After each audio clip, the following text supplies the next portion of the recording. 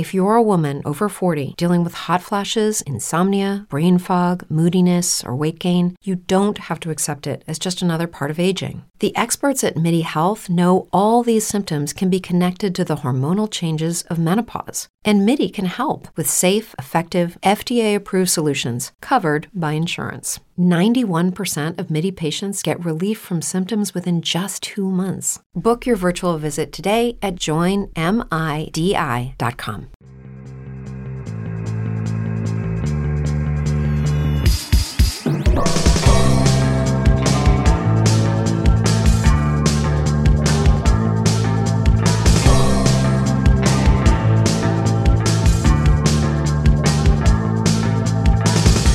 This is Conspiranormal. Okay, guys, welcome back to Conspiranormal. And for the first time in about 6 months, Seraphiel and I are in the same place. We're no longer doing this from a distance. We're not 130 miles away apart from each other. Yeah. So I am back in Nashville.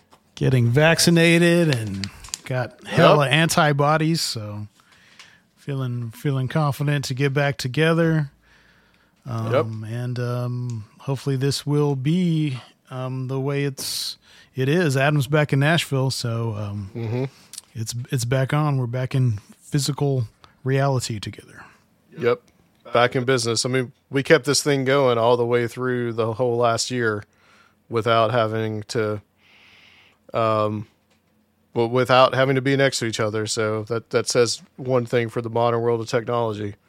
And I feel like we've really gone pretty strong in the last year as well. So a lot of people have been were stuck at home and they were listening to us, and we hope they continue to.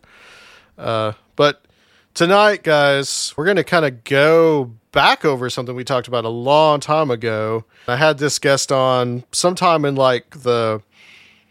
I think the 50s range of the show. So this probably would have been about like 2013. But since there is a new movie that came out not that long ago about the subject that this researcher has spent a long time talking about and researching, which is Fred Hampton, and the movie is called Judas and the Black Messiah, we have Craig Ciccone back on the show. Craig, you actually hit me up about coming on, and I was like, yeah, absolutely. I would love to have you back. Yeah, well, I really appreciate you doing it. It's good to be back. I hit you up because I was just inundated with all of the positive reviews of the film, and I'm thinking, okay, what's the best way to just to counter this really quickly? Yeah. Because I know you just have a wide audience. What are you guys up to 1 million listeners yet? I don't think we're quite there yet. I wish. But we're not quite to 1 million. We're not Joe Rogan level. Hopefully this show will help. Yes, sir. Absolutely. I think we're around about 30,000 a month. Okay. Something like that. So not too bad.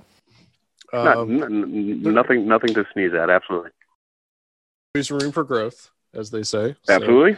So So we are going to talk about Fred Hampton. We're going to talk about the movie, and we're going to talk about how it, I guess, differs from really what happened. So, right. Where do we want to start with this, Craig? Well, that's an excellent question, and it's what I've spent a lot of time over the last couple of weeks thinking about, trying to just keep things in order. But I have to say off the bat that I completely understand basically the Hollywood formula that makers, anybody who produces historical dramas, they take liberties, and I'm well aware of this. From making composite characters and events to chronological displacements for the sake of time and I guess just understanding, and certainly like intimate dialogue that never was recorded, obviously, but can only be construed. What two people alone said to each other, you know what I mean? So I get all of this. I get these all of these being part of the Hollywood formula to make the film as appealing as possible to the widest possible audience. I get that. But the fact that I'm a little bit more invested in this particular subject, and the fact that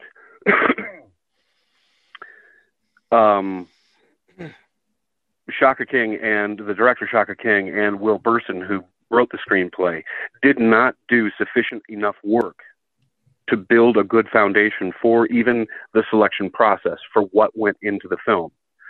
I think that their perspective lens, that is not just looking at Fred Hampton and the Illinois Black Panther Party, but also the informant, the FBI informant, William O'Neill. The fact that you're including that perspective along with Fred Hampton, I think is just, well, unnecessary, and it's insulting. So my criticisms aren't necessarily with the historical inaccuracies, which we could talk about ad infinitum. But a lot of those could be argued by Shaka King that, well, I was doing the very things that you understand I was doing, like composite characters and chronological displacements and things like that. So it's the fact that you're even showcasing William O'Neill. Now, for those who don't know, and I would be surprised if you don't know, because he's been bandied about as a very important and central figure in the history of the Illinois Black Panther Party, as the best known, if not one of the only known FBI informants in the Chicago headquarters of the Illinois Black Panther Party. And he has been attributed to doing a lot of things to disrupt the party and its growth. And yes, of course, he gave his contacting agent, Roy Mitchell, the floor plans to Fred Hampton's apartment, which then led to the ability of it being raided. And yes, so yes, he did that.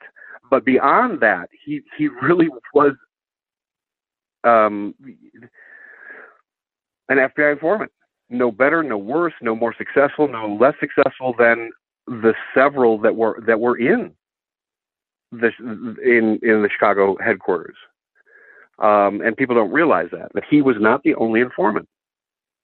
But because he was outed in 1973, and because he gave the elements of the floor plan of Fred Hampton's apartment, well, people connect the dots, and they even attribute drugging Fred Hampton the night that the raid happened, so that it would render Hampton unable to even wake up, so that he would be an easy target.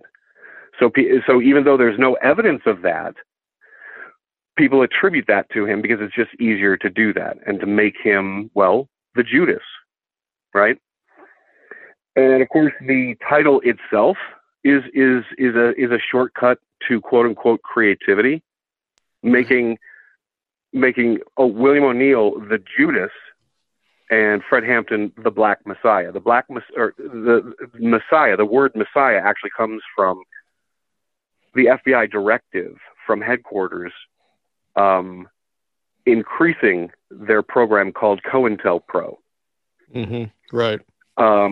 So in its initiating letter of August 1967, it says it talked about what its what the goals were, the long range goals. And in the second goal, it says to prevent the rise of a Messiah who could unify, electrify the Black militant national movement, right? Well, but this was in March of 1968, and at this point, Fred Hampton was still in the West Suburban Youth Council, which was the youth branch of the NAACP in Maywood. He wasn't part of the Black Panther Party because it didn't exist in Illinois yet. So again, it's being creative with the relationship between William O'Neill, the eventual relationship between William O'Neill and Fred Hampton. But it obviously was not referring to Hampton. And just as a point, the very first goal on this COINTELPRO document, I think, is even more important than the one that's touted as proof that the FBI went in and killed Fred Hampton. And that is prevent the coalition of militant black nationalist groups. In unity there is strength, a truism that is no less valid for all its triteness. So Fred Hampton, who even in the movie they portray somewhat his co-founding of the Rainbow Coalition along with Bob Lee. Right. That's what they were targeting. They were targeting those kinds of coalitions. The fact that Fred Hampton was somebody who could go in and was so compelling and so charming and so effective as far as laying out philosophies and directions and goals, that he could unify those militant black nationalist groups. The state's attorney of Cook County, Edward Hanrahan, called them gangs, but of course Fred never referred to them as gangs. So another criticism that I have of the film is the fact that it fictionalized and sensationalized events in an attempt to make them more dramatic, when the truth itself, what really happened, was even more dramatic. And the best example I can give you of that is when, in the scene in the movie when Fred Hampton was released on bond from Menard Penitentiary. Okay, so during the summer of '69, right at the time that the Illinois Black Panthers were really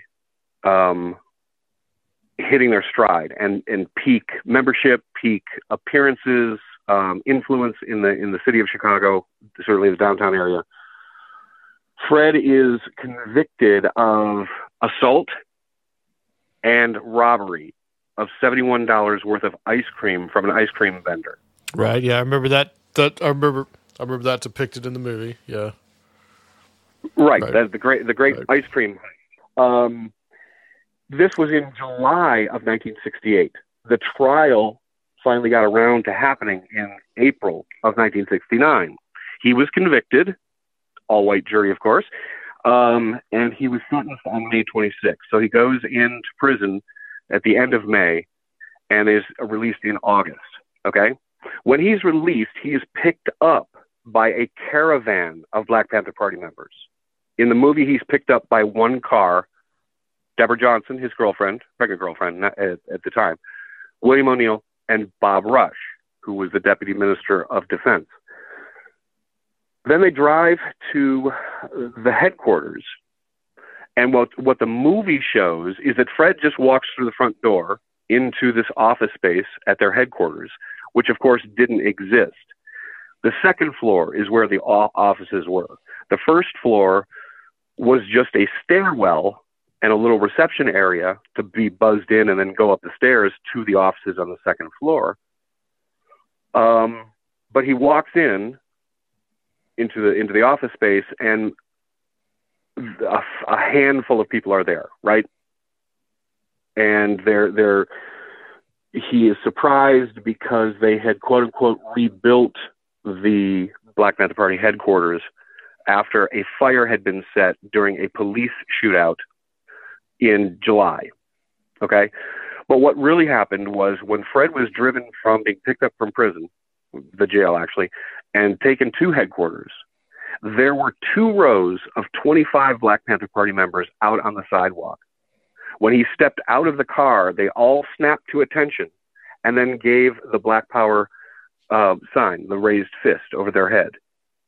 And Fred walked past them and into headquarters. He then surveyed the damage that had been done during that shootout with police, and then came back down and addressed all of the members that were still in military style attention out on the street. Now that would have been so much more powerful on film than just absolutely. Fred walking in to a few people. Hey, Chairman Fred, glad you're back. You know, that kind of thing. Could have been a budget constraint, maybe. I don't know. Well, but again, you ask these questions about the excuses that you make for not doing this. Is that really the best you can do to pay homage to somebody like Fred Hampton? I mean, that's what Shaka King and all of the actors that were involved, when they do interviews, they said that we really liked this project and got into it because we think that Fred Hampton needs to be known about. It's his legacy that's at stake here, right? So every shortcut that you make, or whatever excuses you make for those shortcuts, that's not how you pay homage to somebody like Hampton and the sacrifice that he made. The sacrifice, of course, being his life. Right. You're saying it's pretty much doing a disservice to him, especially, when people like you are spending so much time to really parse out what exactly happened and what his importance was. Absolutely. And instead of reading, I can't even suss out what in fact they read, because the attributions at the end of the movie, the credits, give the research. That's all it says. Research by Dr. Raymond Winbush, who was the former professor of one of the producers in what appears to be a favor. Hey, right. I knew this professor in college, and now I'm producing this movie, so we'll have him be our historical consultant, even though Dr. Winbush has his degrees in clinical psychology.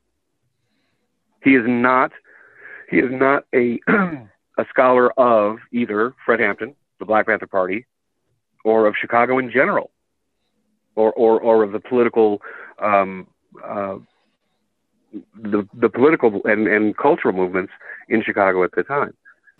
Well, Craig, can you kind of outline for people what your journey into researching Fred Hampton has been, because you've really been at the forefront of trying to get the information with the Freedom of Information Act from the FBI.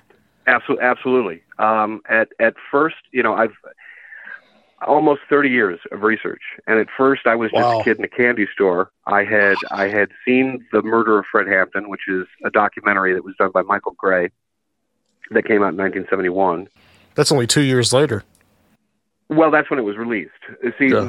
And here's where the explanation really needs to come into play about The Murder of Fred Hampton, which is now available all over the place on YouTube, is that Michael Gray and his crew were in Chicago. They had already done a documentary called The American Revolution #2 about the goings-on in Chicago, and the Panthers were part of it because the Panthers were just getting started. So Michael Gray, being so taken in by Fred Hampton, decided to stay in Chicago and wanted to do a documentary about them, about Fred and the Illinois Black Panther Party. So the first half of the movie is footage of Fred and of other Panthers doing what they did. Fred speaking, Fred meeting with people, outdoor rallies during the, Free Bobby, Stop the Trial, and Free Bobby Seale, who was on trial for the previous summer's Democratic National Convention. The Chicago 7. Exactly. The Chicago 8, and then he was removed, and then it became the Chicago 7. Right, okay, that's right, yeah. But in the middle of the filming of that, Fred was killed. And so the lawyers for the Panthers asked Michael Gray to come into the apartment just hours after the shooting, the raid took place, to film as an evidentiary film the condition of the apartment, and then, of course, the press conferences that Edward Hanrahan gave, and the claims of the actual raiders, because the raiders called it a shootout when in fact it was a shoot-in. So anyway, so that's why The Murder of Fred Hampton looks like it looks. The first half is footage of Fred, and then the other half, it was meant to be an evidentiary video to show the complicity of the Chicago authorities to cover up the quote-unquote investigation of the raid. So I started with that, and I went to the People's Law Office, which was a group of lawyers who handled the civil trial that was brought on behalf of Fred Hampton and Mark Clark, another Panther who was killed during the raid, and the survivors who were in the apartment.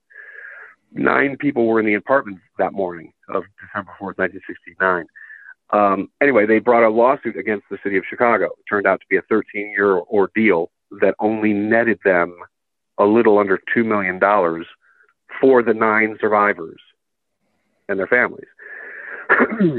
So I was able to get a hold of their records, and through that, because they, through the process of the civil trial, were able to get FBI documents, I thought, okay, well, does anybody have Fred Hampton's FBI file? And it turns out no one had. No one had requested Fred Hampton's file. And even to this day, the main investigative file of the Chicago Black Panther Party has still not been asked for or released. I mean, the FBI isn't going to voluntarily release these materials.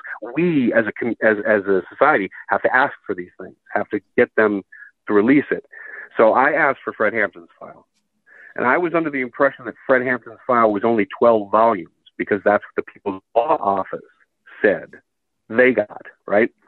It turns out that it's more like 40 volumes and not 4,000 pages, but 40,000 pages. So in 1997, I submitted a FOIA request asking for his file and started getting the documents in 2001, stopped getting documents in 2003 for some unknown reason. And since that time, I have been trying to get the FBI to comply with my original request. They are still about, I think they gave me a little less than half of what I had requested.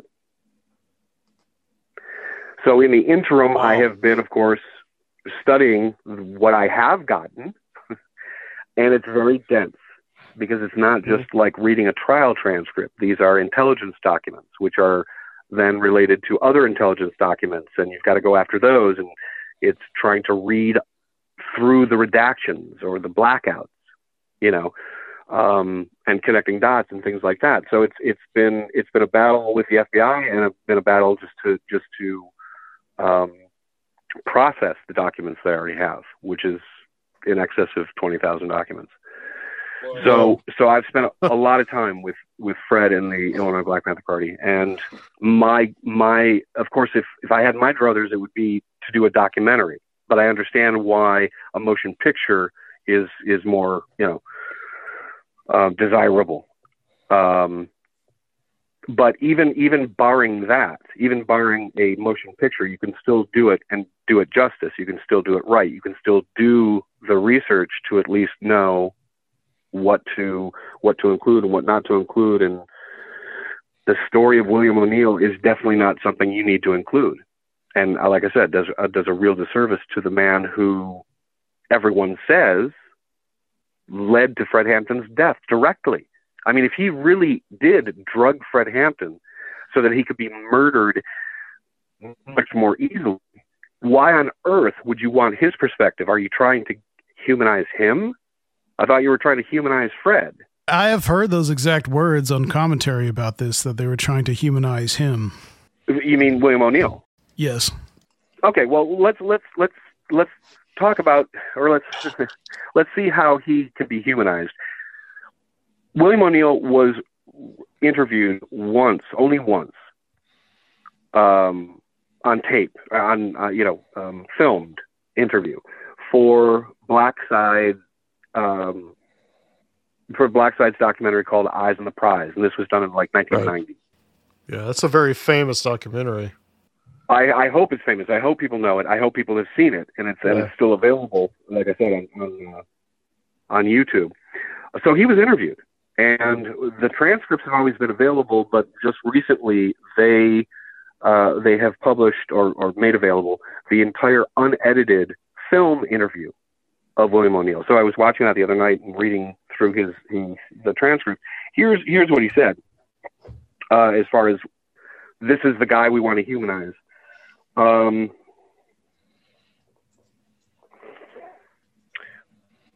don't think of myself as a hero for what I've done, but at the same time, I don't feel ashamed. Do I feel like I betrayed someone? Absolutely not. I had no allegiance to the Panthers. And then he goes on to say, at this point, I questioned the whole purpose of the Black Panther Party. It got a lot of people hurt, and did very little else. So this is the guy you want to humanize, who basically wanted all of his life to be a G-man, an FBI agent, and got his chance to do that because he was a petty criminal when he was a teenager.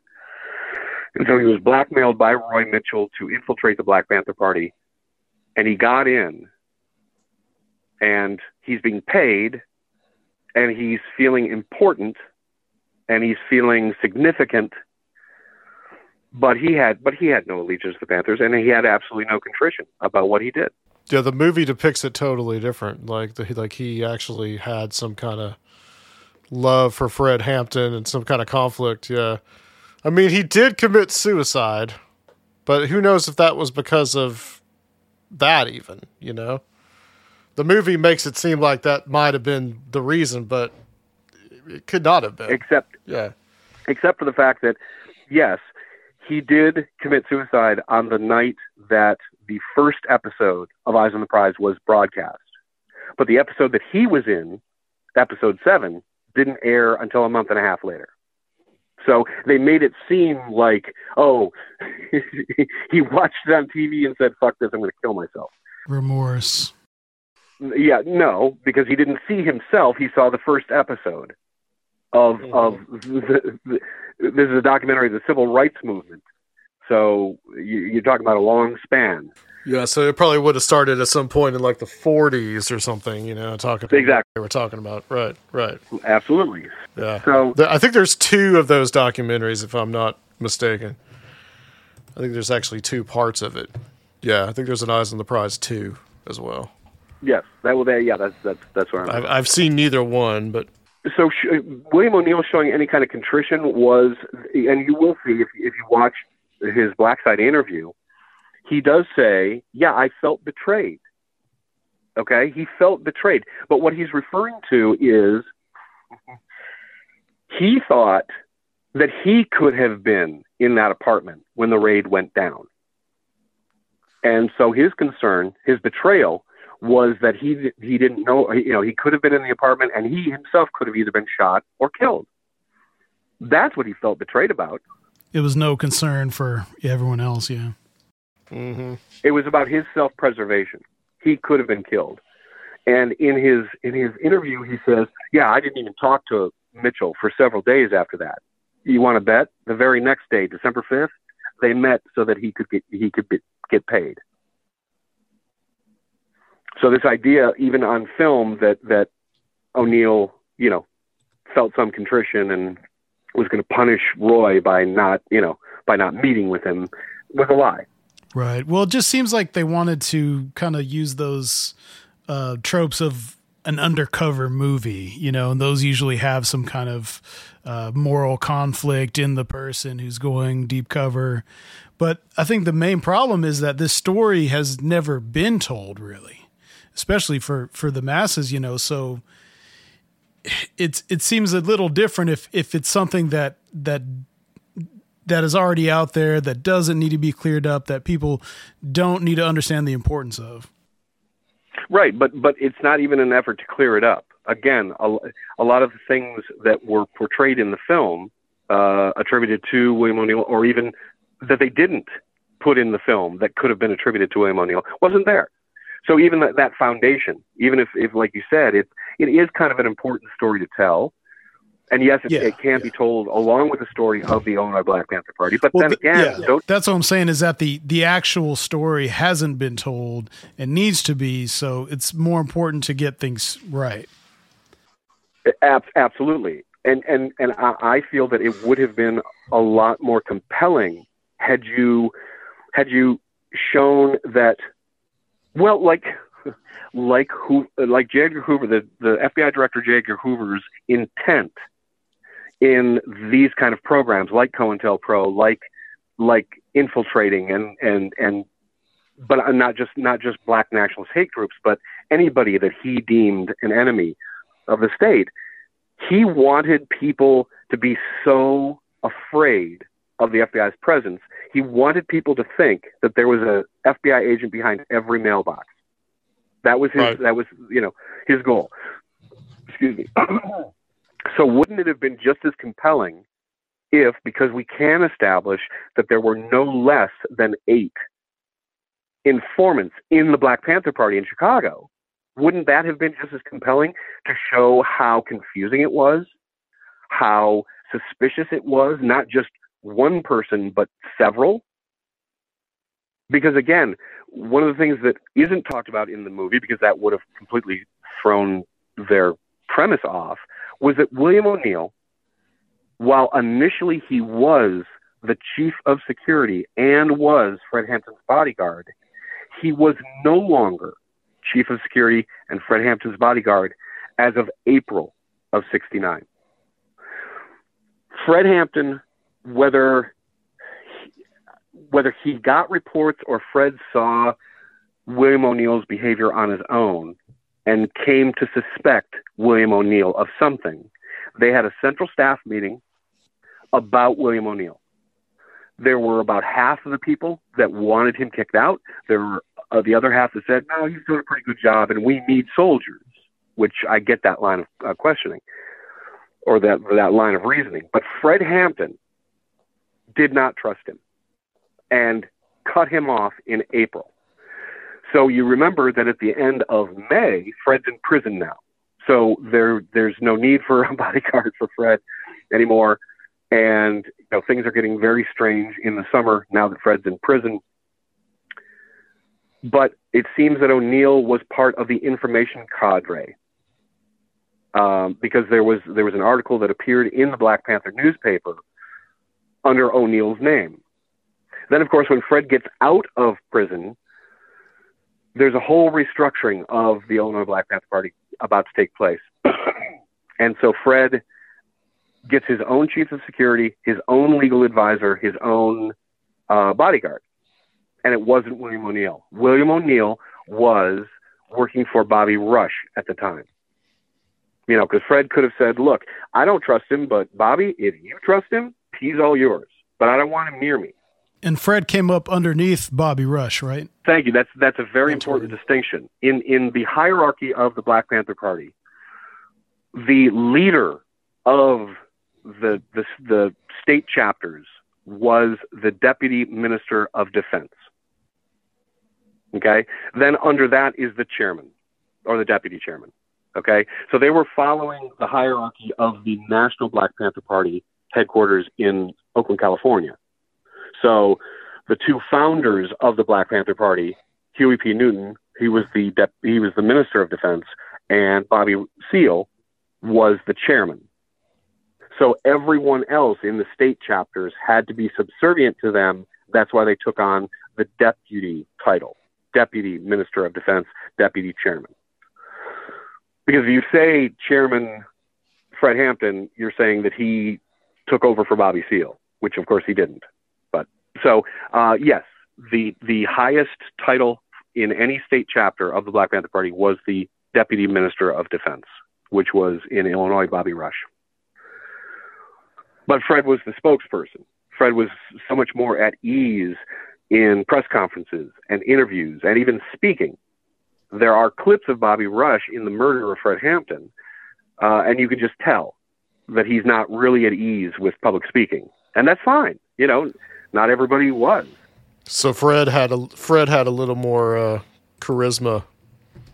Fred had, well, not a little more. He had a lot more. This is what really needs to be understood about Fred, is that he was mature beyond his years. Yeah, because he was only, 20 when he died? At the time of his death, he had just recently turned 21. Wow, that's amazing. And for anyone who hasn't, seen him speak, just go watch some YouTube clips or something, and you'll see why they were so afraid of him. Right, but I also want to implore your listeners to also search for. Well, there's one that has just been recently, two actually.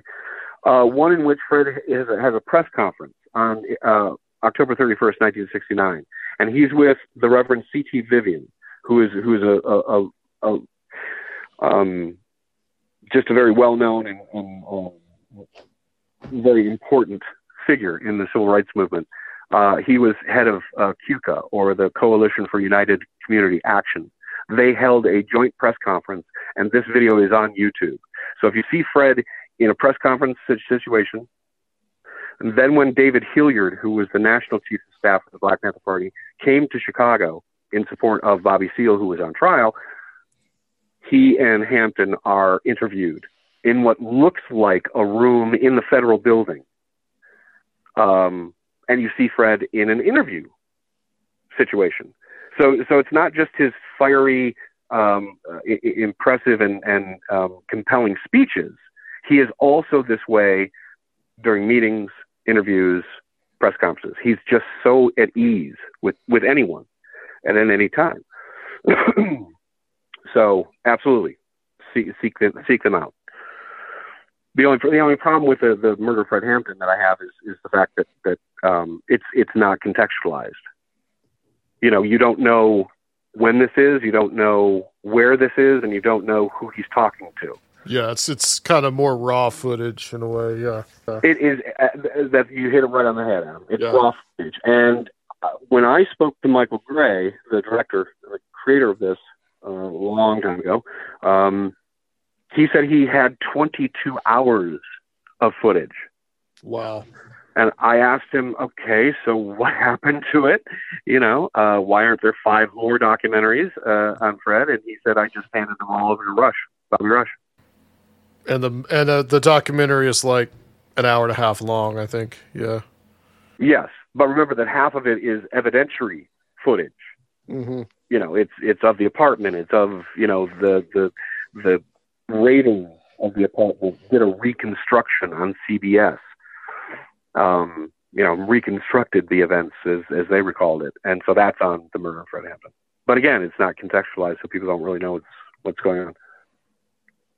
What are some of the most interesting parts of the information that you've received through your requests, and do some of the redactions, have you kind of been able to read between the lines? Have they spoke volumes themselves, or maybe pointed you in certain directions of what you think they may have been trying to hide? Well, usually, and because it's not really sinister what the FBI does as far as redacting certain elements. When the Freedom of Information Act was first passed in '67, they had a series of exemptions that, yes, you can have all this information, but there are certain elements that need to be exempt from disclosure. And these elements basically are intellectual property. Okay. We cannot reveal our sources, our informants, or their symbol numbers. We cannot impede on people's privacy rights by having their name show up in an FBI document that they might not know even exists, which is the irony of the FBI and their campaign against American citizens, notably in the 1960s, is that they didn't give a shit about your civil rights when they were bugging your phones and your houses and opening your mail. But if we want to release these materials, well, now we have to concern ourselves with your privacy. Right. So they weren't. It's not a sinister thing. I mean, you know, I get that people who just happen to give the FBI information, their name shouldn't be, right?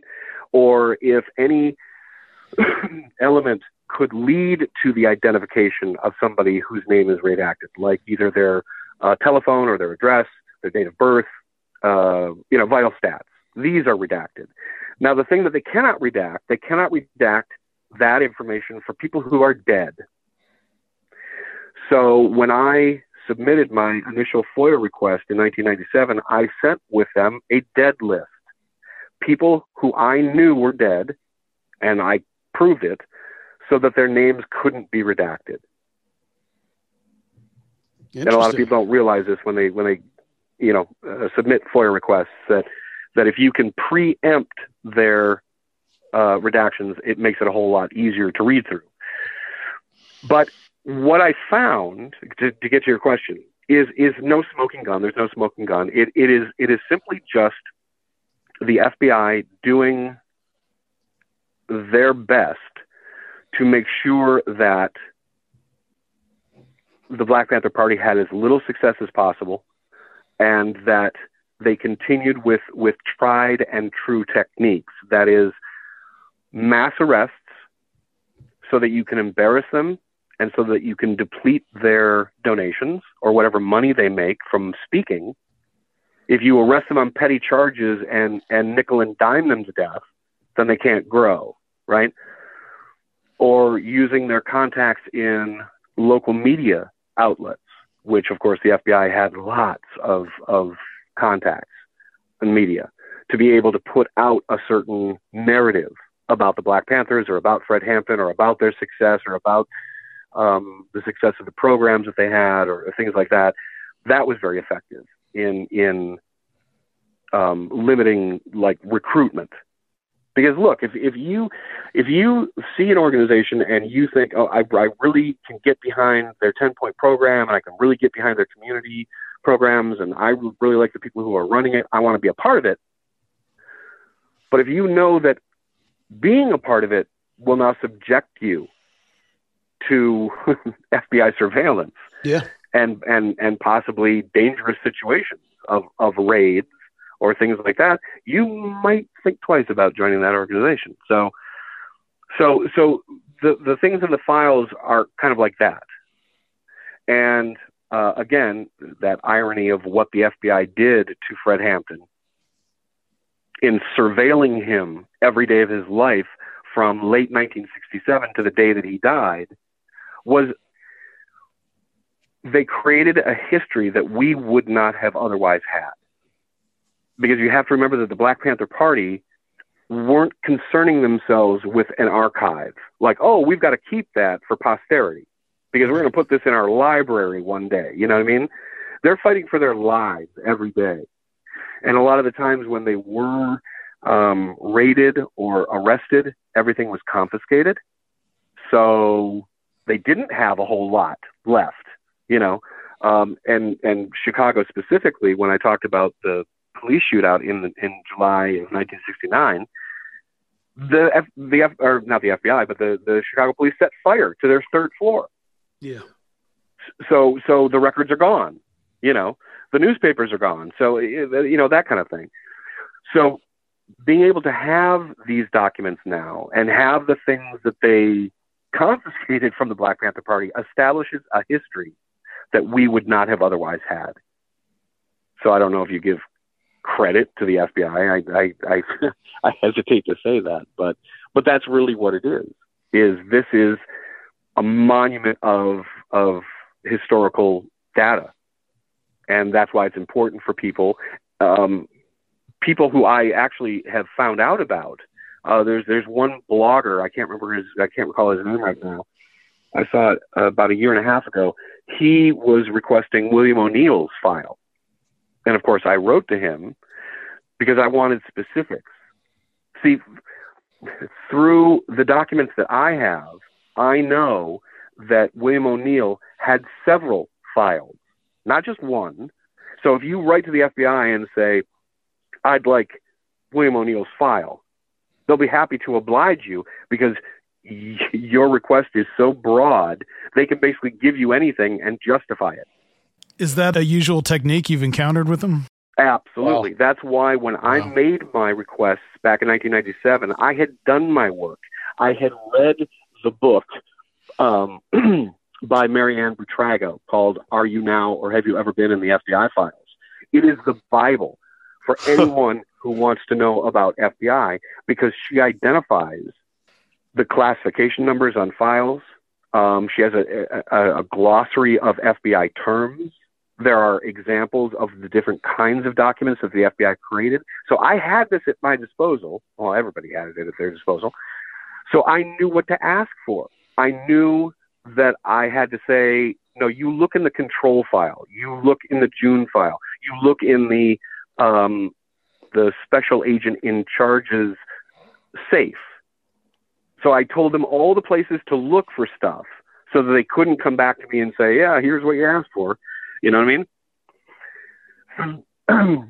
The reason that Fred's file is so large is because what people failed to realize, or I think what the lawyers from the People's Law Office failed to realize, was that when Fred traveled, because he traveled lots of different places, like Wisconsin, Indiana, Michigan, New York, Louisiana, and even Canada a couple of weeks before he was killed. The FBI doesn't just say, "Oh, he's going on a trip. We'll see you when you get back." No, they call or instruct the field office where Fred is going to speak, and they say, "Fred's going to be here at this campus or at this high school or at this, you pick up the trail." So in every city where Fred was, and there is an FBI field office, there is a file on Fred Hampton. So his main file's in Chicago because that's where he was based.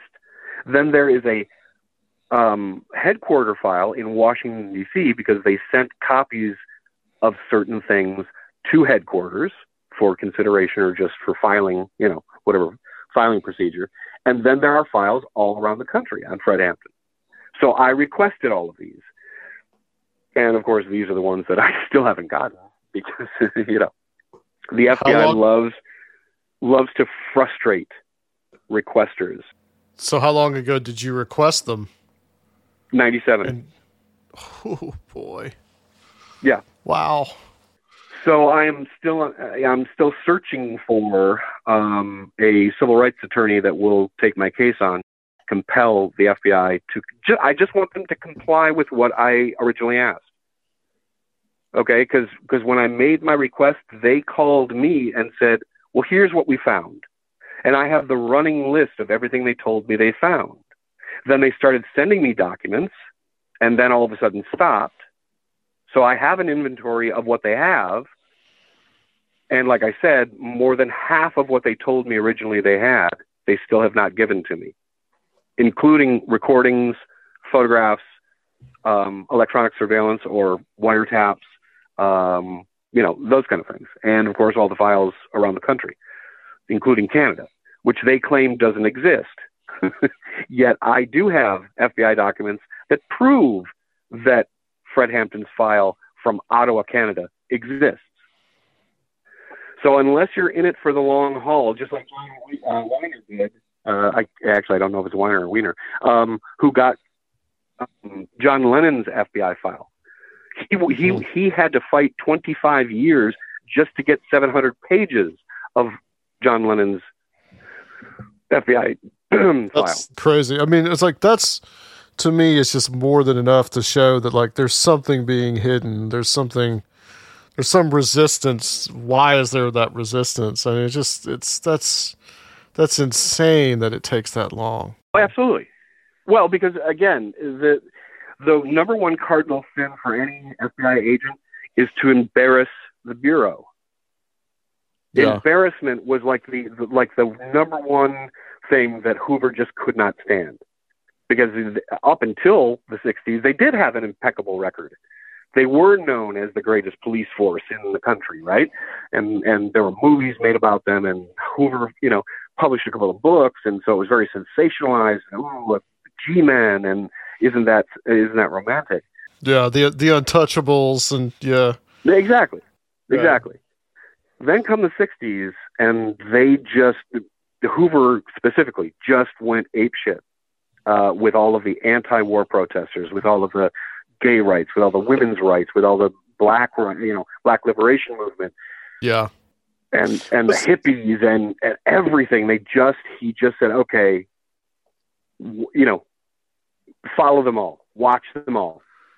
I know this is a bit of a diversion, but is there any truth to like that this was a response to the things that he like experienced back in even like the 1920s? Like with the anarchist bombings and the first Red Scare and all that.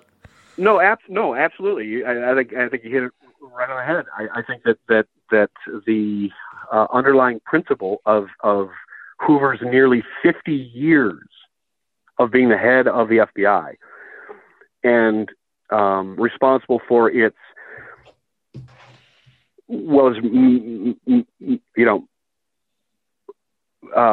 rise, its power, the money that it received every year from the government. He was responsible for that. I think that he was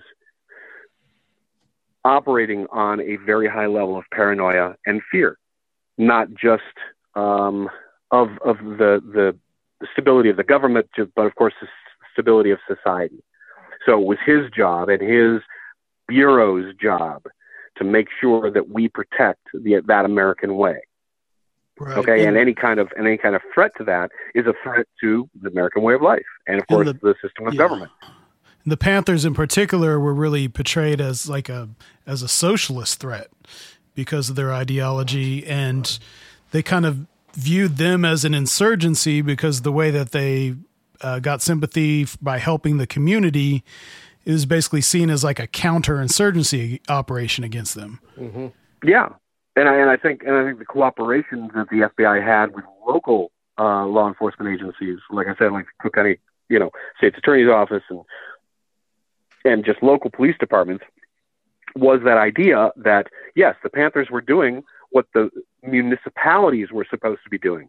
Okay, the Panthers were feeding and clothing and giving health care to impoverished people, but isn't that what cities are supposed to be doing? So these militant, gun-toting, scary black people were doing their job and doing it publicly and doing it successfully. Right. It looks real bad on the authorities. It looks real. Absolutely, especially you consider who was running the Chicago machine at that time, which was Mayor Richard Daley. It's not always about politics. It's also about just pure embarrassment. Yes.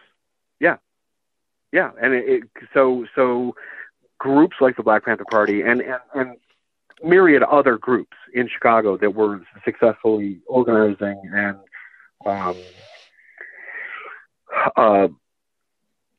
shining light on some of the criminalities and neglect and of not just impoverished but also disenfranchised people, that was absolutely an embarrassment. And of course the fallout from Fred Hampton's assassination was that it cost Edward Hanrahan his job, not just the job he had at the time, which was the Cook County State's Attorney, but he was the hand-picked successor to Mayor Daley. And that went right out the window. And that was upon Fred Hampton's death. So you can imagine what Fred Hampton would have done had he lived. He probably would have just been just as obtrusive in Edward Hanrahan getting what he wanted and even Mayor Daley getting what he wanted. So, and that's what it comes down to. The other thing is that the portrayal in this film about about the raid. You'll notice in the film that Edward Hanrahan, the state's attorney's office, was never mentioned. But they were the ones that did the raid. Now, yes, William O'Neill gave the information to Roy Mitchell. Roy Mitchell drew a diagram of Fred Hampton's apartment. They got a warrant under the guise of stolen weapons are in that apartment, which of course they weren't stolen. And then there's an FBI document that says they weren't stolen.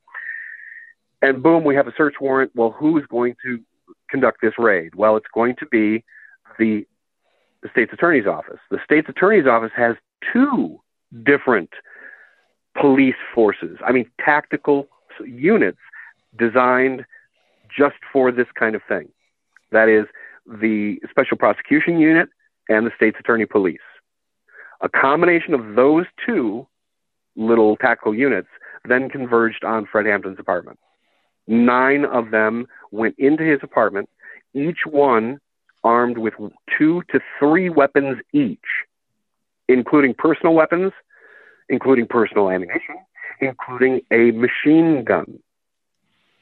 And so they enter the front and the back, and they converge the shooting onto the 2 bedrooms where Fred Hampton, the pregnant Deborah Johnson, and then the other Black Panther Party members were. Now, in the opening of the raid in the movie, you see Mark Clark, who was the leader of the Peoria branch of the Black Panther Party.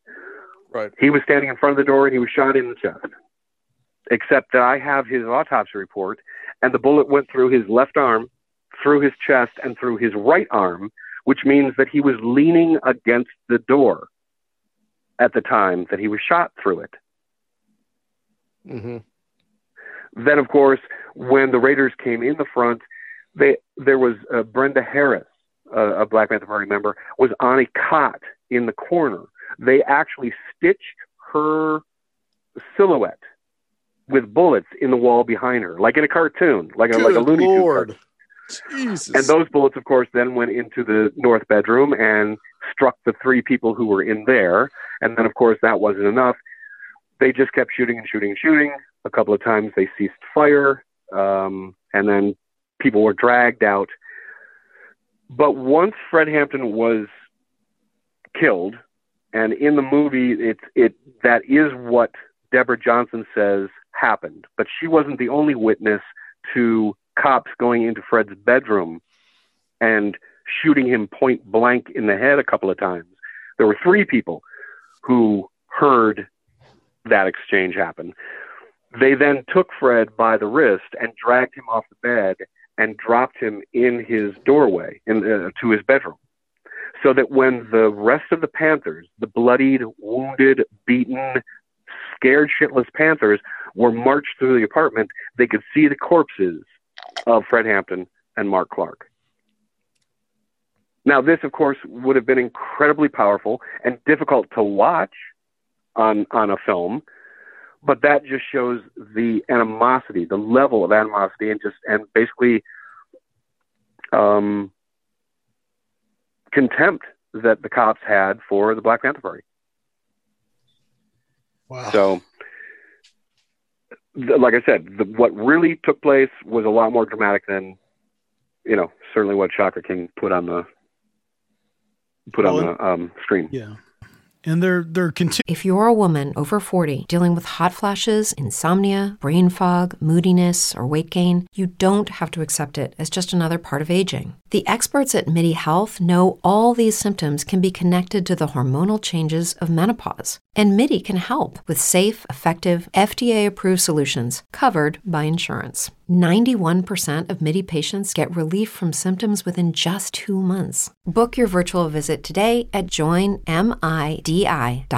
continuing relevance. I mean, in addition to these fears of socialism, they challenge the entire model of policing the inner city, and I mean that's how they got their start. Really, is watching police interactions with the community and monitoring them.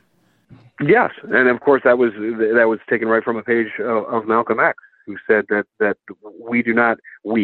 is at the time when he was in the Nation of Islam, and then even after he split with them, he said it is not promoting violence by defending yourself. If someone comes into your house and brutalizes you and attacks you, you have every right to defend yourself. And so they took that page, and of course, Bobby Seale and Huey Newton out in California. The Oakland police at that time had a horrible reputation for the brutality that they inflicted on people in Oakland. And so they said, all right, enough. It is legal to carry a gun as long as it is not concealed. And so we are going to do that very thing. We are going to pick up the gun. We are not going to conceal them. And we are going to follow cops around as they patrol our neighborhood. And if we see cops stop someone, we will get out of our car. We will approach the scene from a legal distance, and we will ask the officer questions or instruct the person that they just pulled over what their rights are. Because you don't really, people don't really know their rights until they're either abused or they're taken away, right? You really don't have any reason to question what are your rights until you're confronted like this.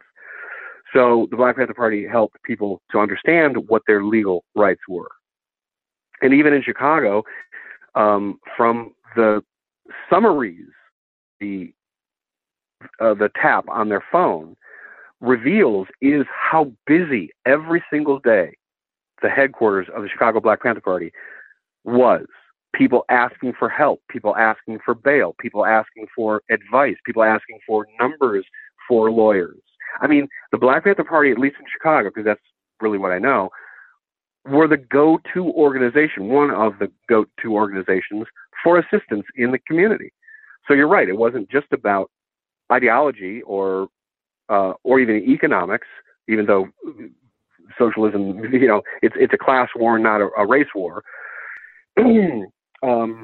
But this is more almost like fraternalism. Absolutely. Yeah. Heightening all of these contradictions, economically, socially, politically, philosophically, and legally.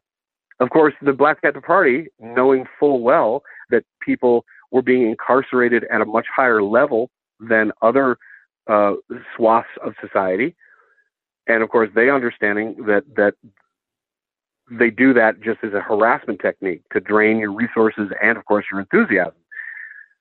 Well, how is that any different now? We are still talking about carceral, injustice, whether bonds are too high and can't be paid. So now you're incarcerated until your trial, which might be a year and a half after your petty little charges. The conviction rate of blacks versus whites for the same amount of crime, for the same crime, that kind of thing. Absolutely. The Black Panther Party, they were shining light on that 60 years ago, 55 years ago. So yeah, they were incredibly dangerous to the status quo.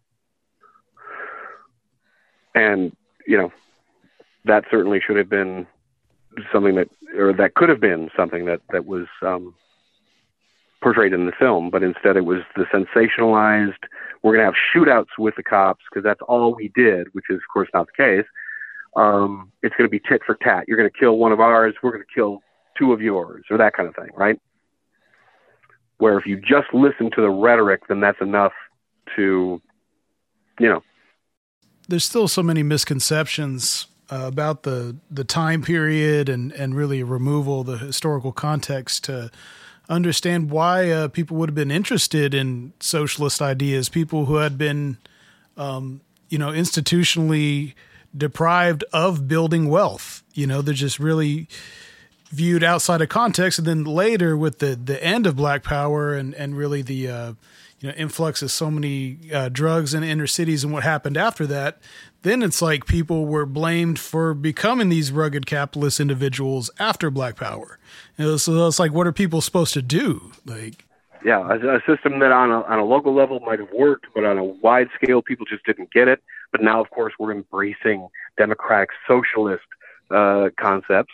But yeah, so what are people supposed to do?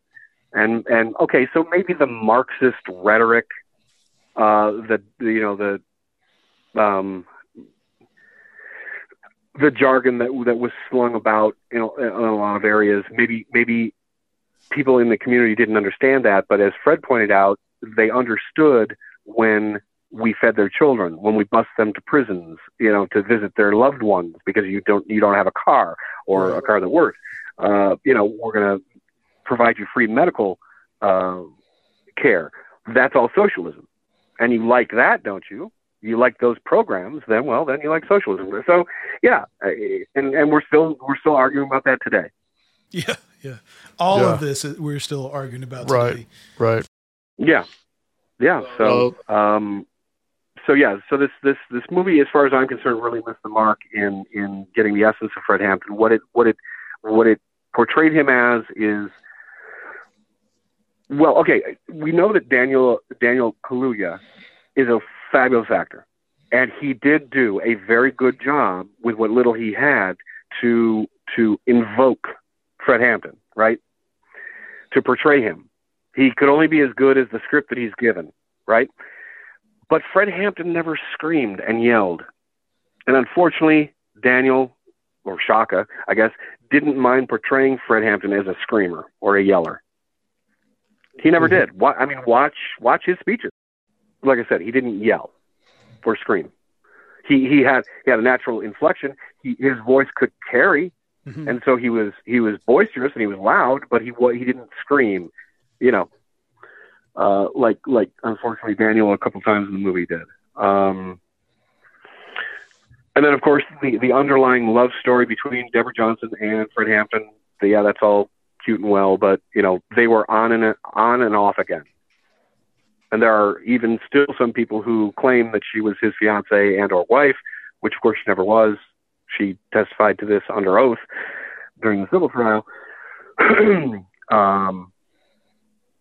but I you know, the actors, of course, are very good. Whether it's Daniel Kaluuya or Lakeith Stanfield or Dominic Fishback played Deborah Johnson, but the entire perspective or lens and view of Fred Hampton was way off the mark, and it's because they really did not do their work. I spoke with Jacoby Williams, who was the author of From the Bullet to the Ballot, and you have to realize that there have only been 2 books with the name Fred Hampton on the cover of it. One is Jeffrey Haas, who was one of the lawyers in the civil trial against the city of Chicago.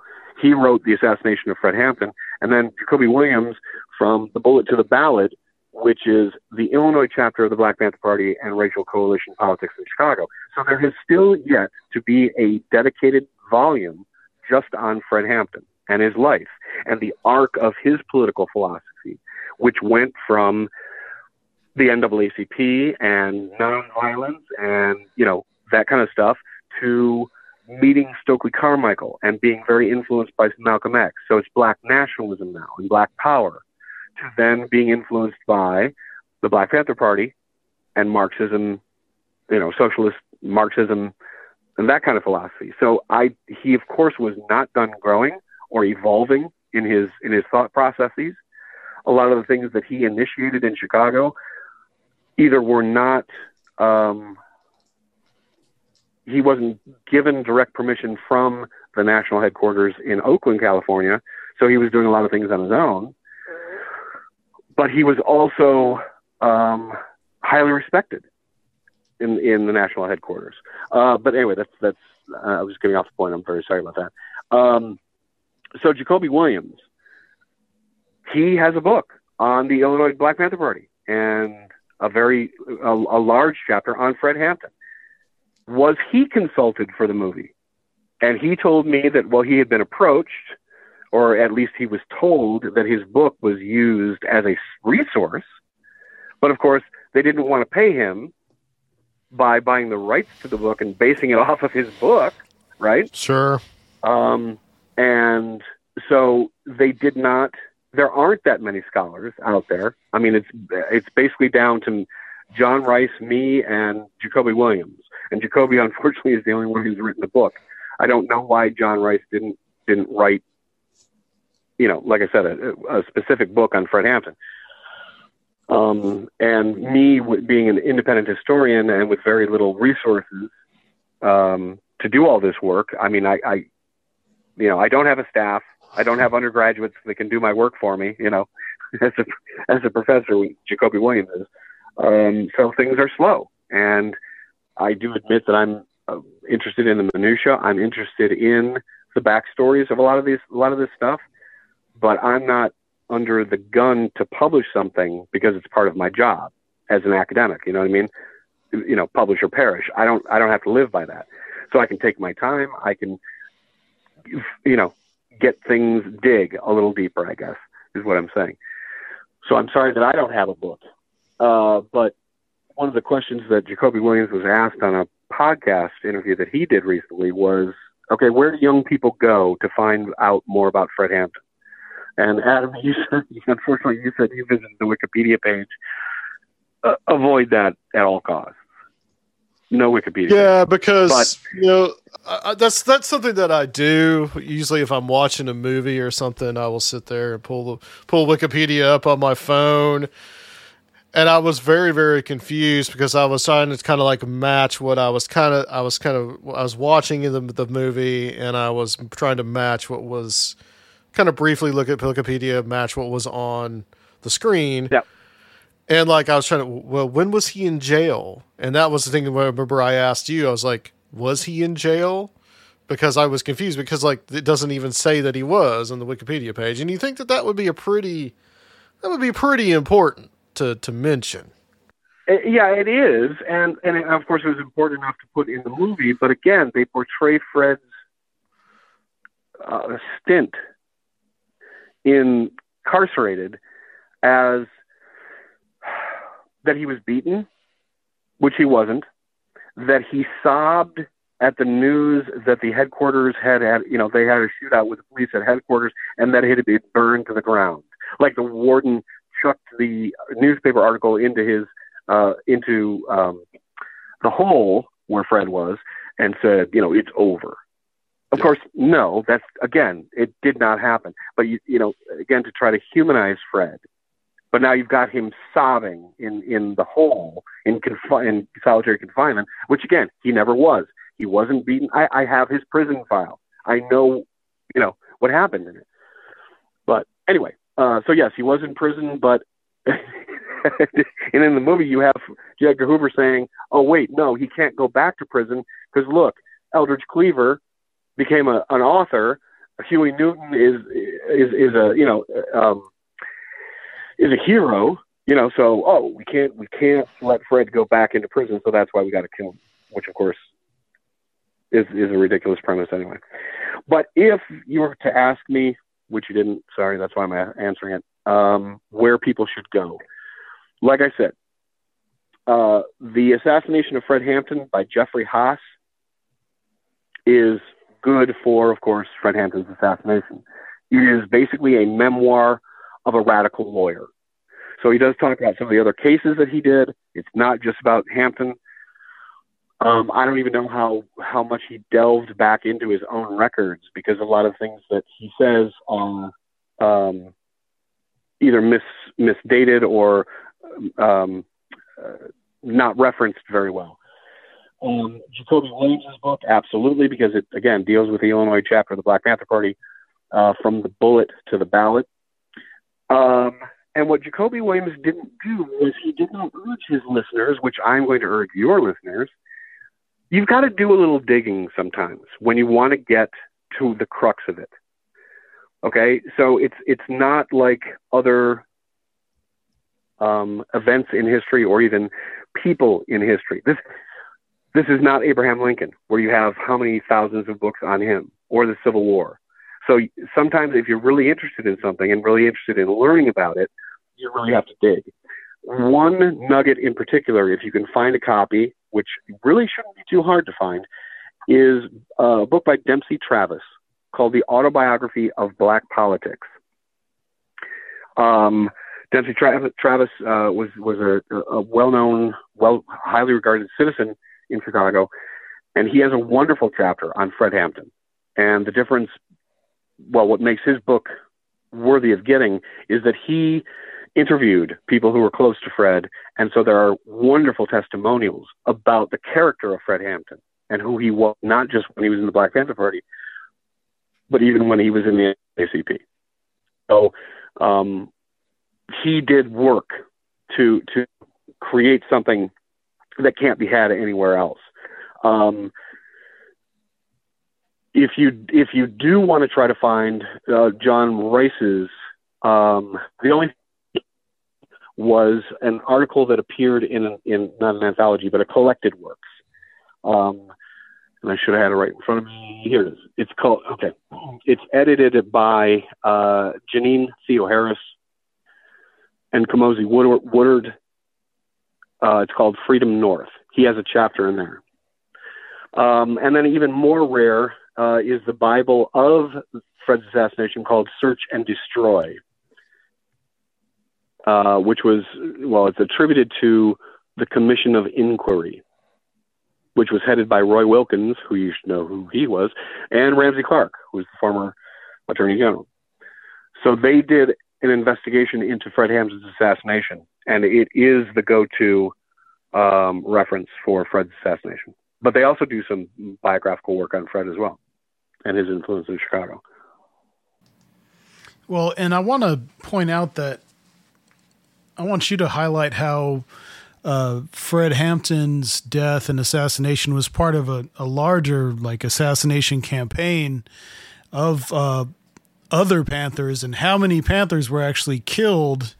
And this is the reason why so much of the leadership was going into exile. Yeah, right. and to add to that, Craig, is, we've recently, having watched Adam Curtis's latest documentary, Can't Get You Out of My Head, and he talks about Tupac Shakur's mother, this is in New York, and also it was the same kind of thing where you had these agent provocateurs. You had these undercover agents that were really just deeply embedded into the Black Panther Party, and just how just endemic this was in the Black Panther movement. And also, there was also the whole thing in the movie about this guy that was also, I think in the Peoria chapter, if my memory serves from the film, that was also a informant. So yeah, George Sams. Yeah. Yeah, except George Sams was never at Black Panther Party headquarters in Chicago. Even though the FBI used that information that O'Neill gave them, that he was hiding out there as a context to raid Black Panther Party headquarters. Anyway, but to answer your question, I've done quite a lot of work on trying to pin down just how many Black Panther Party deaths could be attributed to battles with the authorities, whether it's, like you said, agent provocateurs who were interrogating them to death, or whether the FBI, one of its tactics was to either create or to expand existing rifts between two competing organizations. Like in Southern California, the Black Panther Party and us. A lot of people attribute it as United Slaves, but that's not what Ron Karenga, the founder of us, explained it as. But anyway, so they were at philosophical odds, and so some of the COINTELPRO tactics or methods that were used were to continue to stir that animosity between those two groups, so that it gets to a point where they will then retaliate. So the FBI would create cartoons, embarrassing cartoons, or insinuating that one group is the bitch to the other, or whatever. Or they will write anonymous letters outing certain people for, affairs they never had or things they never did. But of course, they were hoped that they would be believed and that it would cause them to shoot it out with each other. And that's exactly what happened in Southern California. So at least three Black Panther Party members were killed because directly through the methods of COINTELPRO, or the tactics of COINTELPRO in that state. But as a general number, we're talking about between 1968 and 1974, we're talking about 35 Black Panther Party members who were killed either by informants, agent provocateurs, police, FBI. But what designates Fred Hampton's assassination as a state-sponsored assassination is the level and degree of cooperation of local, state, and federal authorities to ensure that this happened. That's the difference. And there isn't any other case, or at least not a glaring case, of a state-sponsored assassination like Fred Hampton's.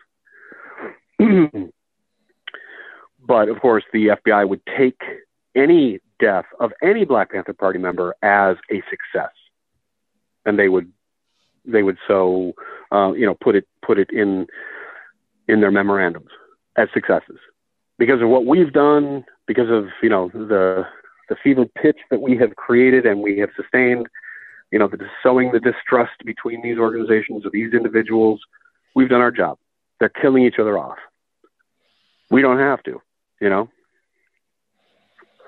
So the idea that the FBI directly killed Fred Hampton, well, that's, again, not giving the whole picture. The real picture is even more dramatic, and that is the cooperation between the state's attorney's office, the FBI, and the gang intelligence unit of the Chicago Police Department. And that's just to kill him. Now, we haven't even talked about the cover-up of his assassination, So there have been a lot of casualties. Yeah, that's another part of it, is that they made it. Didn't they say that he pulled a gun on him or something like that? That it was basically the same old story, essentially. Right. Well, according to the raiders, they were immediately met with gunfire. So, of course, they say the Panthers shot first, and then they had to shoot, and the more the Panthers shot, the more they shot. You even had one raider that said that, hey, if 200 rounds were exchanged, I wouldn't be surprised. But what ballistics proved in the investigation that came after was only one bullet could be attributed to a Panther weapon, and that Panther weapon was Mark Clark's. Because, again, if you can visualize in your head Mark Clark with a shotgun in his hand, leaning his left arm, like his arm against the door, like to try to stop somebody from coming in. Mm-hmm. He's shot through the door, shot through his left arm, his chest, and his right arm, and as he's falling to the ground, he fires. One shot, because he's dead, not because he's trying to kill whoever's on the other side of the door. That was the only bullet that could be attributed to a Panther weapon. Yeah. So the number of shots that the Raiders fired fluctuates, but it's usually you'll see the number being anywhere between 75 and 90. By my count, there were no less than 130. That's amazing. But that can't be established with any real accuracy, because once Fred Hampton and Mark Clark were killed, it should have immediately been a crime scene. Mm-hmm. And it should have been preserved until the crime lab could come and process it. Then the Raiders could then issue their search warrant and take whatever they were authorized to take, which was basically weapons. But instead, they ransacked the place, and they got out of there really quickly, because this happened at 4:30 in the morning, and they knew that the neighborhood would be waking up and they wouldn't know what was happening. And of course, they didn't want to be in a predominantly black neighborhood and learn that Fred Hampton and Mark Clark had been killed. So they basically abandoned his apartment. And it was not officially sealed by the coroner until 2 weeks later. Now, the Black Panther Party, I don't know who authorized this. It would have to have been Bobby Rush. And while I understand why he did it, it was stupid. The afternoon of December 4th, when Fred was killed, they started doing public tours through the apartment. So they'd be led from Monroe Street through the apartment and then out the back. So people could basically pick up anything they wanted as a souvenir, whether it was bullets, bullet fragments, casings, anything. They could have walked off with them. So we will never really know how many shots were fired.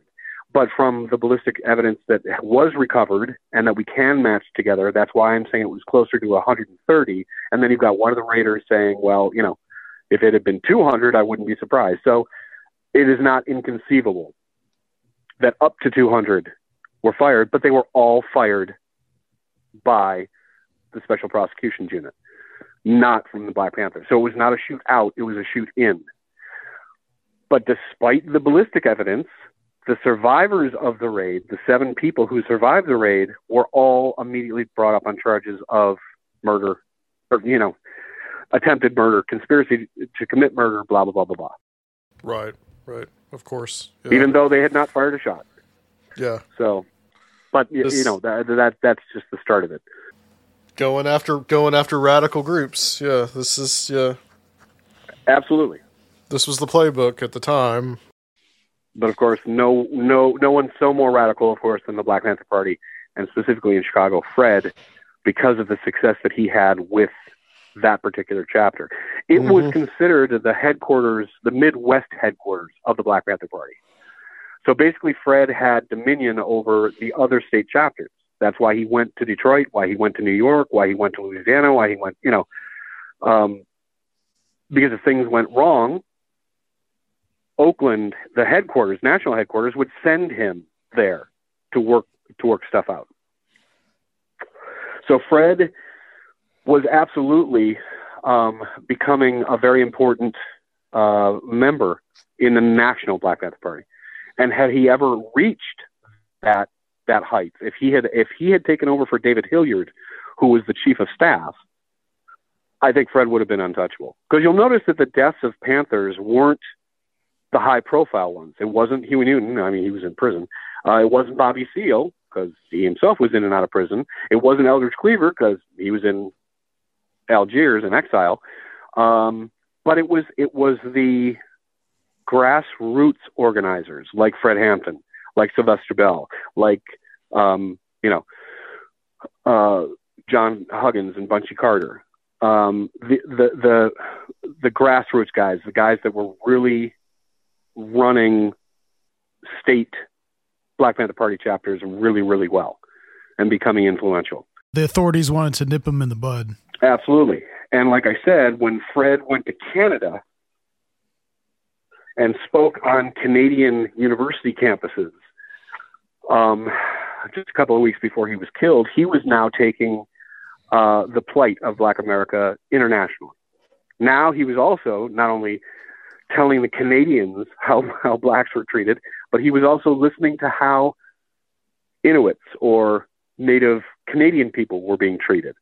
Sure. So he met with local leaders, and he was listening to, the kind of persecution and prosecution that they were facing in Canada. So he was becoming this cooperative between these two countries.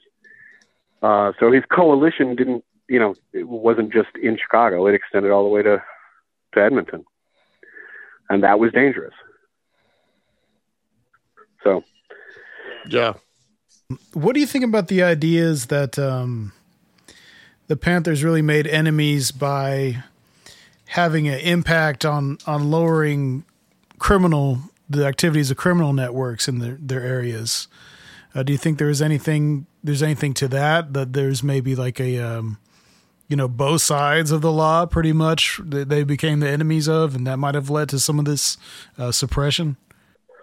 Well, yeah, absolutely.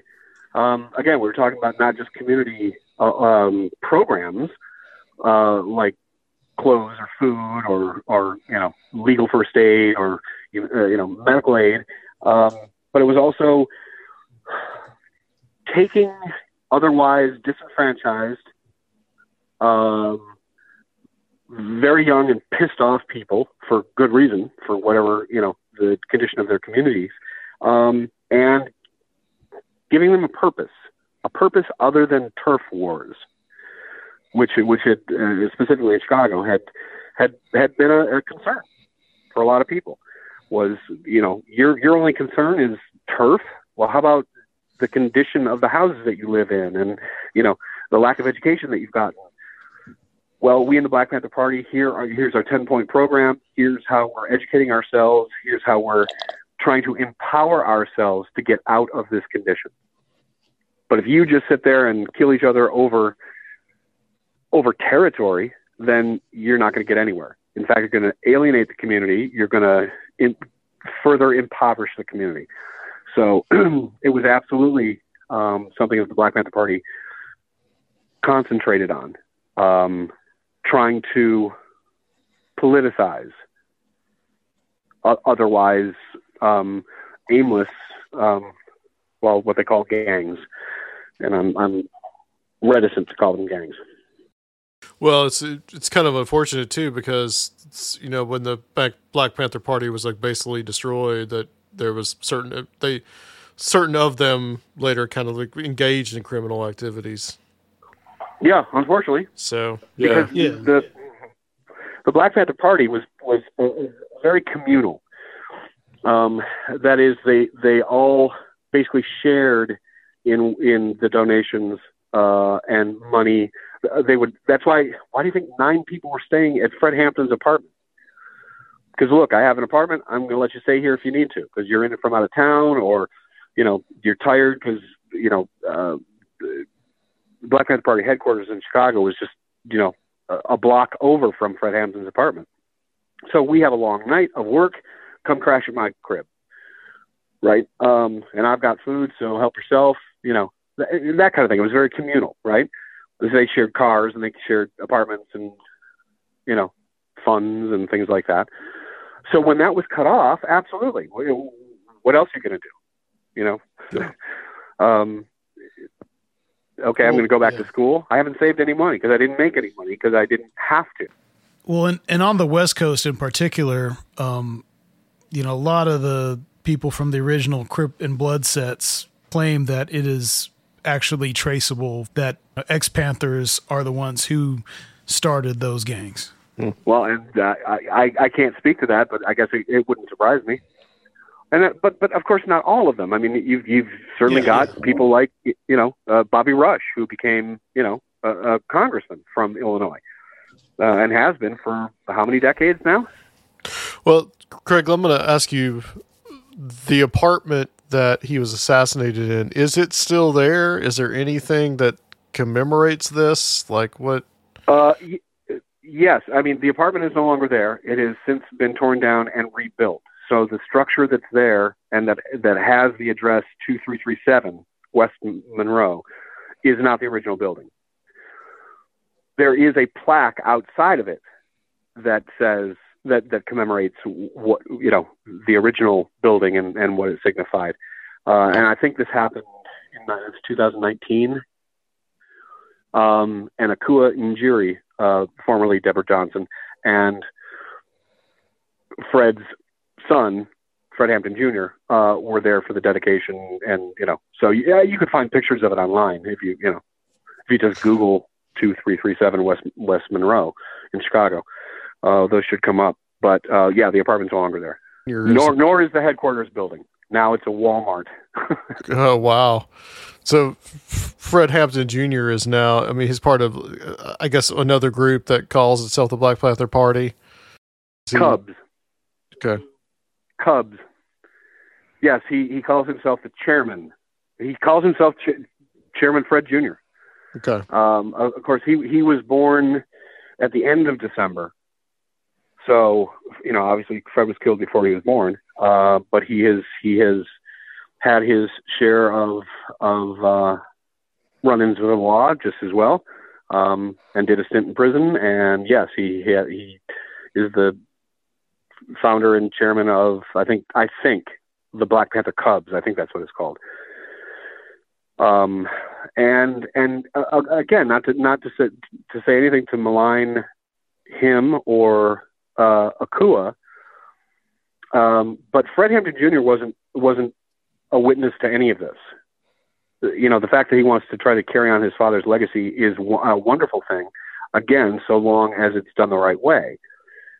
But him having obviously put his stamp of approval on this film, and Akua doing the same thing, because they were credited as being cultural experts to the film, which I think basically means they approved of it. I question why they did. If Fred Jr. really wants to try to champion his father's legacy, then you do things that will elevate him, not elevate you. Do you understand what I'm saying? Right. My whole point of trying to learn as much as I can about Fred and uncover more of his speeches and more of his interviews and even his writings, you realize he wrote articles as well for the Black Panther newspaper. That wasn't talked about. These are still contained in his FBI file, and of course, fear of publishing them, me publishing them, because they'll claim that they have the rights to them. So, but Fred Jr. could do everything he can to elevate his father's status. And to do that, you get as many records as you can. Set up a museum? I don't know. Do your own research and write your own book. I don't know. Establish that at least high bar for what your father did and what he accomplished and what he should be remembered for.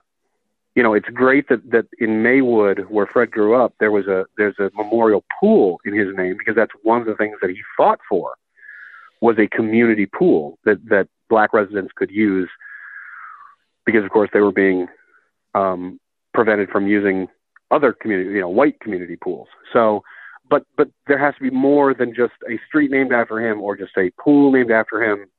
That those were important contributions, but certainly not the only accomplishments that a very young Fred Hampton accomplished. That's the thing people still have to remember. I mean, think, Adam, what were you doing when you were 21? Yeah, I wasn't doing anything quite that momentous. I can tell you that. Right, we're still trying to figure shit out, and so what he was able to do in such a short period of time, and the potential that he showed every time he met with someone or spoke to someone. He cared fiercely for his community and for his people, and obviously the ultimate sacrifice is he died for them, so which he said he was going to do. So when you think about that, when you think about the sacrifice of him laying in bed, prone, drugged, and these assholes, put 5 bullets into his body at point blank range, you pay homage to that kind of sacrifice the right way. You don't dabble in it. You don't sensationalize it for sensational sake. You do it right. So yeah. I'm hoping that I can do that one day, if only the FBI will cooperate. Right. So if anyone knows a lawyer out there who can help me, pry this crap out. But again, that's it. But anyone can do it. And I was a substitute teacher for 8 years, and I always said to my students that if I were your actual teacher, one of your assignments would be to file a FOIA request. I don't care what you're requesting. And yes, it may take longer than your tenure here in high school, but that's not the point. Stick with it, follow it through, get the materials, and then donate it to a university library. But release them, get them out, because that's the only way we are going to be able to piece together the history of not only the FBI and the tactics that it used against its own citizens, but also, like I said, this history that cannot be had anywhere else. It must be rescued. It must be, well, to use a term that Fred used, liberated. And the only way to do that is for us to do it. So, like I said, you had that one blogger who got William O'Neill's file. But again, I don't know which file he got, because, like I said, William O'Neill had a main investigative file and he had his informant file. So I don't know which one he got, or if he got both. I don't know. But then someone else, I don't know why, requested Roy Mitchell's personnel file. I didn't even know you could request an FBI agent's personnel file. So he has that. So, okay, I guess I wouldn't have started with Roy Mitchell, but that's okay. The point is that these two individuals got stuff out from the FBI vault. And I urge everyone out there to do the same thing.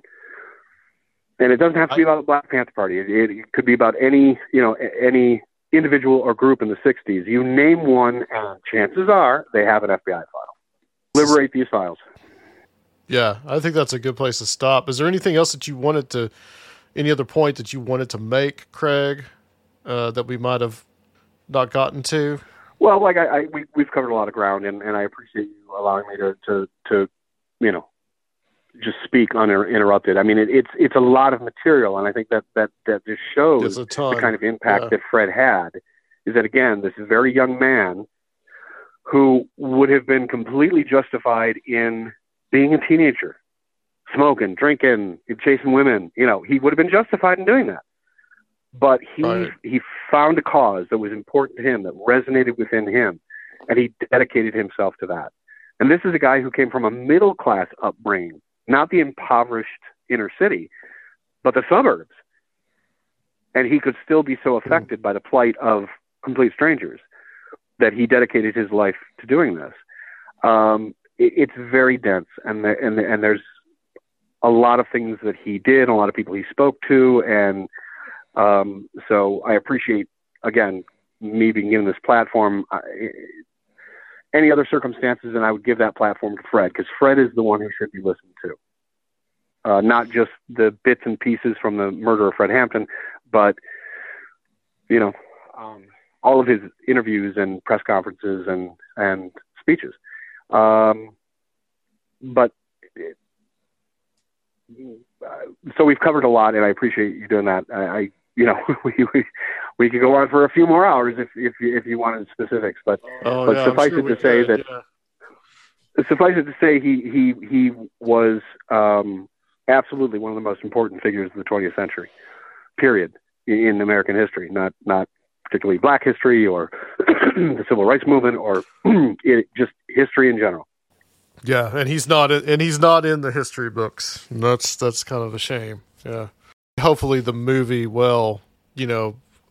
some people will go and do their own research on who he was. Hopefully that might be a good silver lining to it. Yeah, I suppose if that is the effect for some people, that's great. And then they'll turn around and say, wow, okay, the film didn't quite talk about that. All right. And again, I understand that there are limitations to a Hollywood film. You can't, yes, of course, Malcolm X was over 3 hours long, but I watched that again recently. Yeah. So I get it. So if it inspires somebody, great. But from a, and I'm not even arguing from an artistic standpoint. Again, I'll give kudos to the director and to the actors, because they know what they're doing and they're good at what they do. I just question, of course, like I said, the whole project itself, and why focus on William O'Neill and not specifically Fred Hampton or some of the other accomplishments that he had and should be remembered for. But if it inspires some other people, that, yes, absolutely, that is a silver lining. I just think we can do better to inspire people. Craig, where can people find you, and see what you're working on? Well, unfortunately, I'm not publicizing anything I'm working on, other than, of course, what I've just told you today. Sure. But like I said, it's a slow process and one that I want to do right. I guess that's, if I were eager to just put something out and to have my name put on it so that you could refer to it, I guess there's merit in that, but I want to do it right. That's why I've taken my time, and I've gone, I've looked under rocks that haven't been looked under, and made connections that otherwise wouldn't be made, and so forth and so on. But if people want to contact me, it's my name, Craig Ciccone, at sbcglobal.net.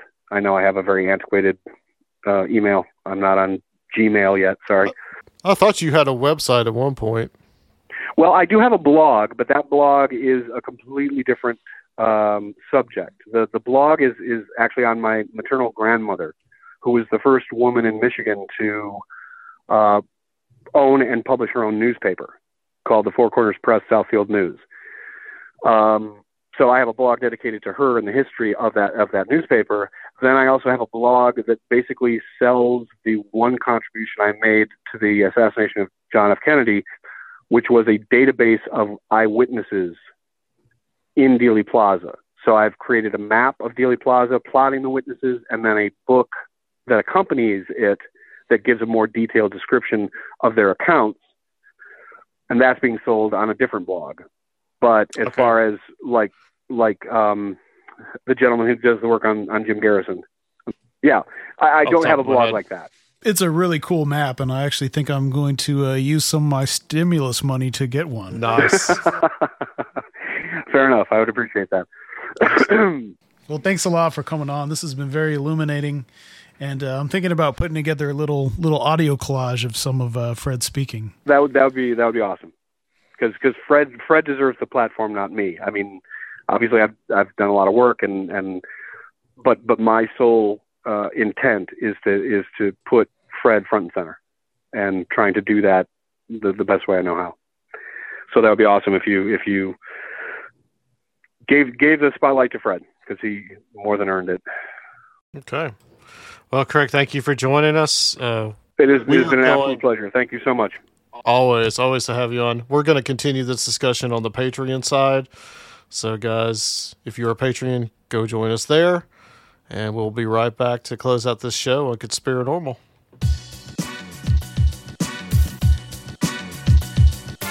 We don't hate the white people, we hate the oppressor, whether he be white, black, brown, or yellow. We're going to fight racism, not racism, but we're going to fight in solidarity. We're not a racist organization because we understand that the racism is just a byproduct of capitalism. We might not be back. I might be in jail. I might be anywhere. But when I leave, you remember I said with the last words on my lips that I am a revolutionary. And you're going to have to keep on saying that. You're going to have to say that I am a proletarian. I am the people. We work with anybody and form coalitions with anybody that has revolution on their mind. I'm saying something that might wake up some other exploited people and some other oppressed people. And if all these people ever get together, then these things that are exploiting us, we'll be able to run them into the lake. That's why they want to get rid of us. I have to say that basically I believe that this is incorrect. I believe that white workers have been struggling. I believe that what they need is they need a redirection in their ideology and in their politics. They need to know who to struggle against. The workers need to start to begin to learn that their job is to struggle against the bosses. And until they do this, then struggle is incorrect. It's like no struggle at all. Nothing's more important than stopping fascism, because fascism will stop us all. I don't believe I'm gonna die from splitting on a piece of ice. I don't believe I'm gonna die because I got a bad heart. I don't believe I'm gonna die because of lung cancer. I believe that I'm going to be able to die what I was just the thing that I was born for. I believe that I'm going to be able to die high off the people.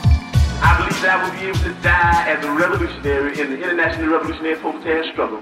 That was a good interview with Mr. Craig Ciccone. Enjoyed that immensely about the differences between real life and what is actually in Judas and the Black Messiah about Fred Hampton. Yeah. I want to thank him for coming on and being part of this tonight. Hopefully we will be doing more stuff in the studio. So that is definitely the hope since I am back and things seem to be going fairly well. Yeah, it feels great. Yeah, it feels great to be back here. So, guys, I think we'll just close out here. There's a Patreon segment where we talked a little bit about Jim Garrison. And what's that word? Time and propinquity. Time and propinquity. Okay. You'll find out what that is. I think we've talked about this a little bit before, but you'll find out what that is in a Patreon episode that we're going to post with Craig Ciccone at the end of the week. A lot of JFK stuff. Yes, and Sergio can tell you where to find that and how to join. At patreon.com, you can join for $5 a month. That gets you a extra exclusive Patreon episode every week. And at the next level, $10, you get to hang out in our Mystic crew every month. And we got access to guests and really cool presentations. At the next level, the $20 level, you get an exclusive Patreon-only t-shirt as well as a VIP experience at the upcoming Strange Realities Conference. Yes, you do. And we will be doing the pricing for Strange Realities Conference soon, but that is for this year. It is online, and it will actually be on location here in Nashville. That is going to be October 15th, 16th, and 17th. So we hope that you can come enjoy it or enjoy it online in the comfort of your home. There will be options for both. Okay, guys, thank you so much for listening. Check out the YouTube channel, Conspiranormal Podcast. There's a couple of episodes on there that are visual, but you might want to check out our Halloween episode and our Mardi Gras episode that we did last month. So join us next time on Conspiranormal.